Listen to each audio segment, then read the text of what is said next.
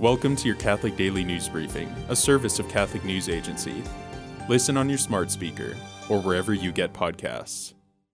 A leading Polish bishop asked his people on Monday to be hospitable to Ukrainian refugees if Russia takes further military action and invades Ukraine.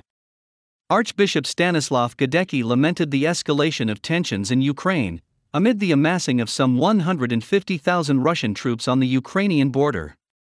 The Archbishop said, quote, "The history of Poland shows that for centuries, our homeland has been a refuge for those who, respecting Polish culture and laws, fled from persecution and hatred."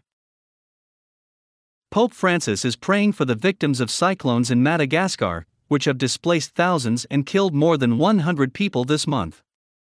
Tropical storm Domako hit Madagascar on February 15, killing at least 14 people and forcing 4,323 to seek shelter with the State Disaster Relief Agency, according to Reuters. Earlier this month, 124 people were killed by tropical cyclone Batsirai. Madagascar's National Meteorological Service predicts that another cyclone could hit the island tomorrow, February 22. A Mexican priest last week lamented the murder of journalists in Mexico and attempts to silence them, and encouraged those working in the media to have great courage.